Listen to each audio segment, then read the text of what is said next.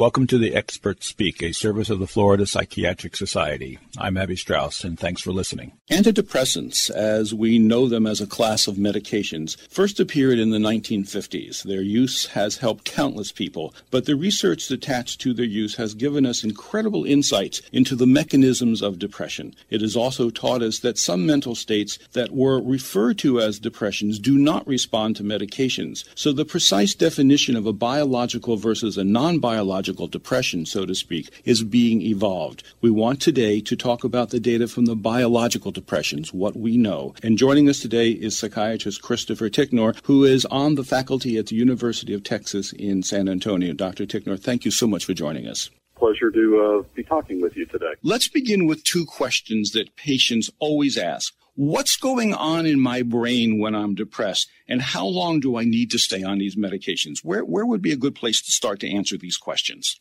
Well, let's begin with your first question, that is, what is happening in the human brain when people get depressed? And in the last 5 or 6 years, we have come up with what I consider a remarkable set of research that tells us exactly what physiologically may be happening in the human brain. We can go back actually to some studies that were done at Yale University by Dr. Ron Bremner, who established that there's decreased activity in the dorsolateral prefrontal cortex of the human brain, and also the dorsal anterior cingulate gyrus in patients with what we call MDD, major depressive disorder. And in fact, eventually we also found in studies that were done by Dr. Yvette Shaleen, who is a psychiatrist at Washington University, St. Louis, that there are dramatic changes in the human brain in the areas of the hippocampi and also the amygdala region in patients who have depression. The uniform conclusion that we find in these areas is that there is a disturbance. The one that I find most specific in the research review that I've done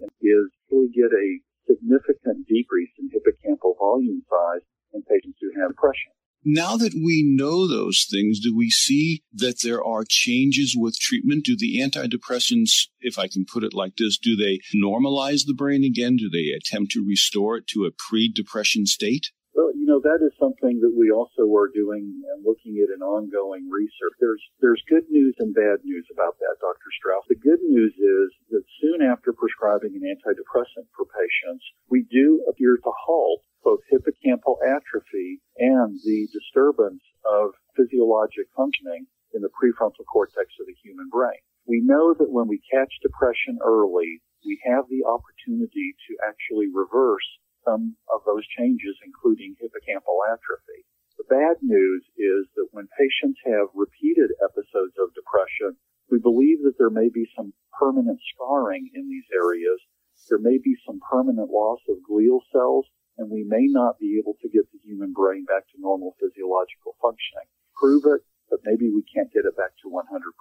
And this has sometimes been referred to as the scar hypothesis, and I loved when it was phrased in one thing that I read. It said a permanent affection of the brain. We have all these wonderful theories that evolved. Remember the first one was the neurotransmitter deficiency hypothesis of depression. One of the second theories of depression was that the postsynaptic receptor site wasn't receiving the message of the available neurotransmitter, and we were able to change the geography of the receptor sites by adding such things in as lithium, thyroid supplements, other, mood stabilizers as well. And eventually we developed this understanding of such things as prefrontal cortex change, hippocampal and amygdala volume loss. And if we believe that these things scar, as we see on autopsies of patients who die with a history of depression or autopsies of individuals who've committed suicide, we actually think we are now discovering the scarring that goes on in these regions. So it raises the question then, if someone has a first onset depression, and especially if there is a depressive element in blood relatives, how long should a person be on an antidepressant? How much might we be able to prevent some of this scarring? We may not even have that data yet. It is an evolving science for sure. I remember in my training 20 years ago, our recommendation from the American Psychiatric Association was that for first episode depression, treat for 4 to 6 months. Eventually, about 10 years after that, we changed that to where we were really sort of recommending 6 to 9 months. The most recent guidelines have recommended 9 to 12 months. Again, that's for first episode depression. And yet, based on some of the research that's done at places like Yale and also with Dr. Shalene at Washington University St. Louis, we believe that first episode depressed patients may actually require 20 to 24 months of antidepressant treatment in order to get hippocampal volume back to normal size. And unfortunately, or I guess I could say fortunately, because they're getting some treatment as opposed to not, a lot of the antidepressants are being prescribed by non-psychiatrists, and people don't stay on them that long. That is true. I don't remember if it was 2006 or 2007, one study looking at antidepressant prescriptions across the United States, about 80% were prescribed by non-psychiatrists. Now, we have to take into account that not all antidepressants are prescribed for treating depression. Sometimes prescribe them for treating anxiety disorders. There's still many physicians across the country who prescribe certain antidepressants for sleep disorders. And of course, we have a long history of prescribing antidepressants for painful physical symptoms and pain conditions that are not necessarily associated with depression. The message here for our audience has to be, when you see patients who have a history of depression, when they particularly have repeated episodes of depression and perhaps even a family history of depression, it's probably a pretty good idea to get a psychiatry consultation. One of the terms or sets of terms that come up repeatedly is the concept of remission versus response. Could you elaborate on those, please? Because they're very important concepts. Absolutely, and that, again, is something that has changed in just the last 8 or 10 years.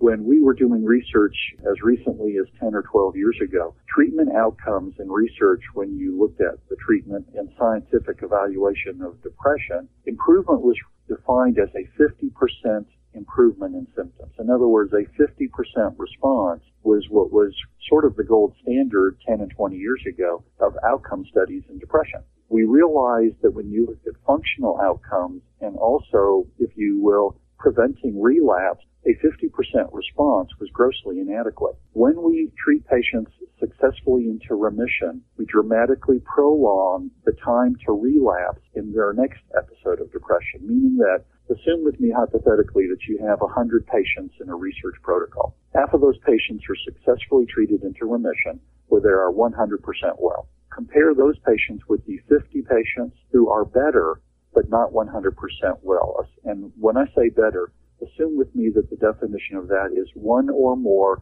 mild remaining symptoms of depression. The relapse rates, or the time to relapse, are dramatically different between the two populations. Of the population that is successfully treated 100% in remission, the average time to relapse in that population is just over 4 years.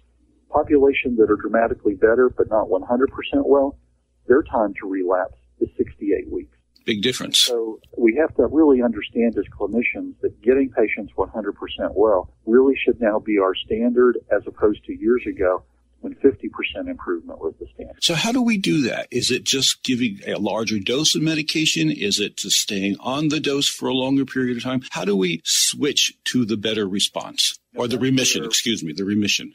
Of course. That's where the science of both medicine and psychiatry becomes an art form, I believe. Two very simple questions to ask our patients when we are treating them for depression are the following. Number one, ask your patients, are you 100% well?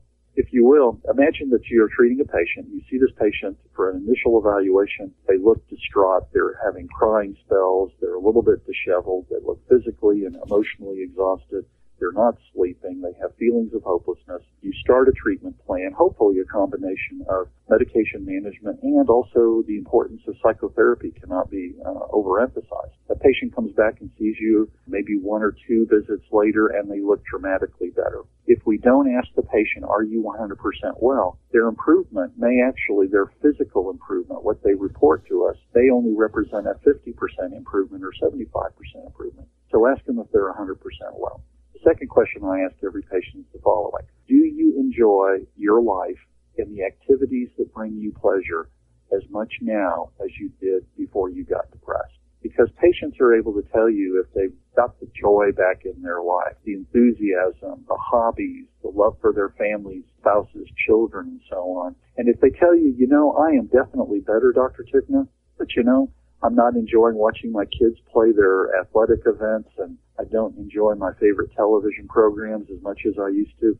That's a patient who's telling you they are not quite yet into remission. And the other part of your question, I think, Dr. Strauss, is what do we do to get them there? And the answer is keep trying, keep moving forward. If the patient is not able to report that they're 100% well, or if you're using a diagnostic instrument in your office, be it the Beck Depression Inventory, the Zung Depression Scale, there are literally a dozen of them out there. The PHQ-9 is a very reliable instrument. Use it at baseline and use it at follow-up to be sure your patients get into remission. If they're not into remission with one medication at a particular dosage, the first thing we recommend, of course, is maximize the dosage. If that doesn't work, we're now leaning towards recommending augmentation strategies where we may combine two agents, where we add in a medication like modafinil or armodafinil. We may add in lithium augmentation, a mood stabilizer such as Lamictal, particularly if we suspect the patient is a cycling recurrent depressed patient.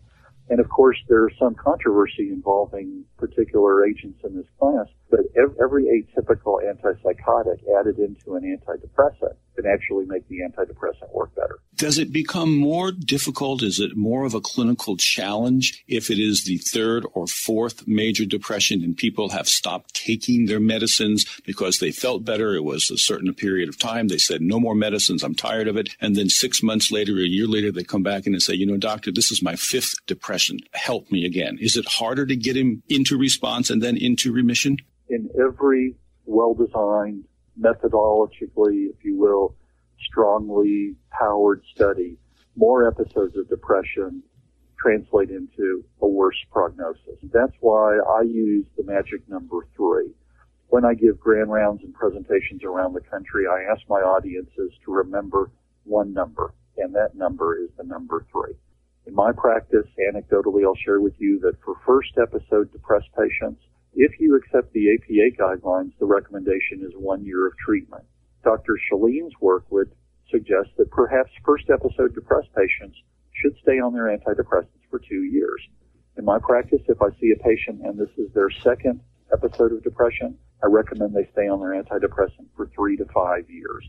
And the magic number, again, is the number 3. If we see patients who are experiencing a third or more episode of depression, I recommend they stay on their antidepressant every day for the rest of their life. And if I may, for this audience, let me emphasize why that is. That is a bold recommendation. And it's hard to get patients to accept that they'll be on any medication for the rest of their life.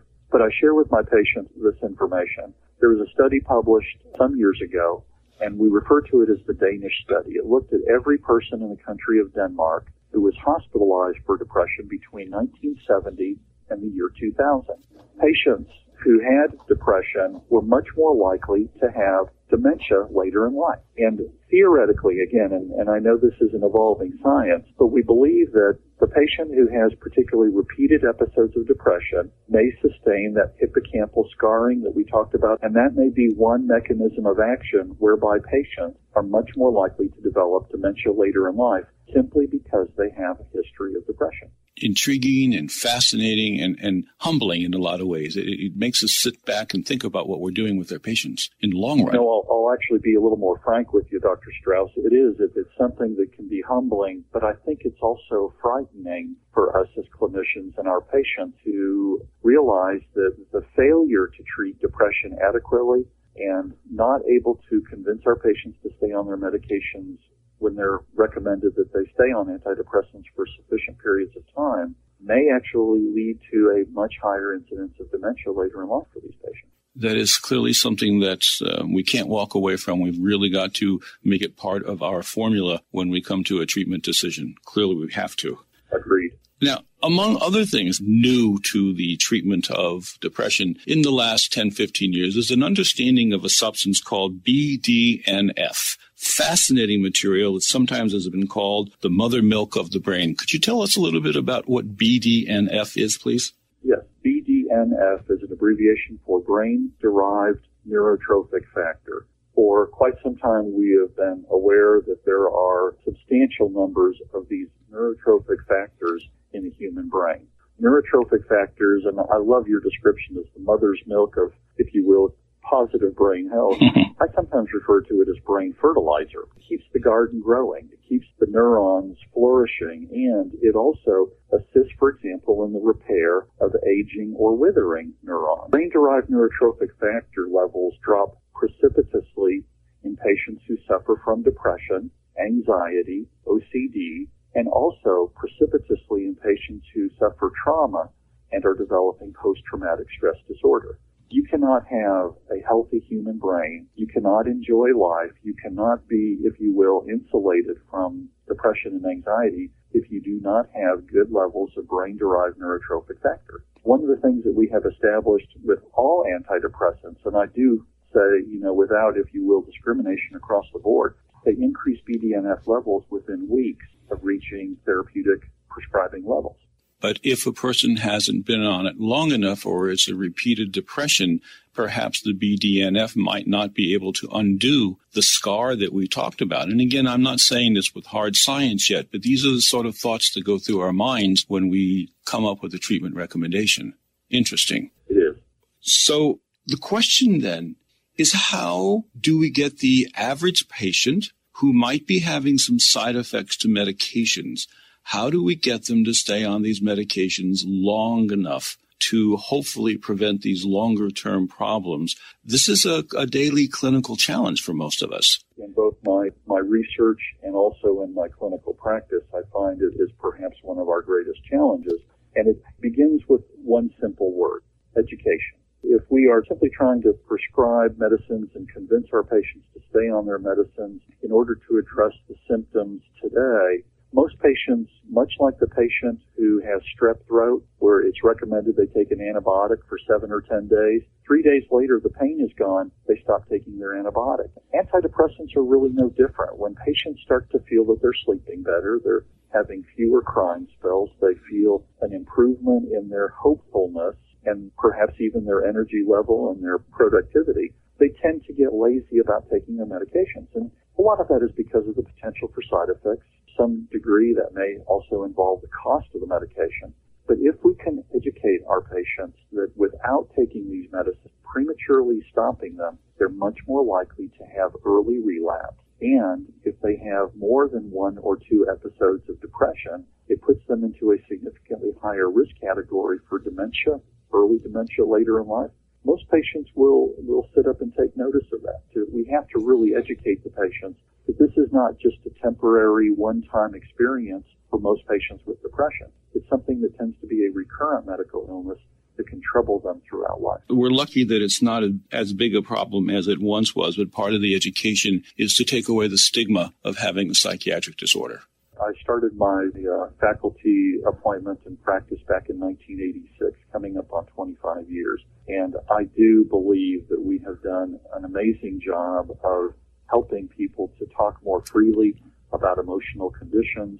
We know that 17%, 18% of the U.S. population sometime in their lifetime will have a depression. And we're also raising a generation, I think, of young adults and adolescents and children who are much more comfortable talking about emotional conditions as well. So we have overcome a lot of the stigma, and yet at the same time, there are many both cultural and age-related groups that still refuse to really talk about that they may have depression. So in many ways, on many dimensions, we are better than we were. We still have work to do. Dr. Christopher Ticknor is a psychiatrist associated with the University of Texas in San Antonio. Thank you very much for being with us, sir. This has been very interesting and very helpful information. Thank you. Thank you, Dr. Strauss.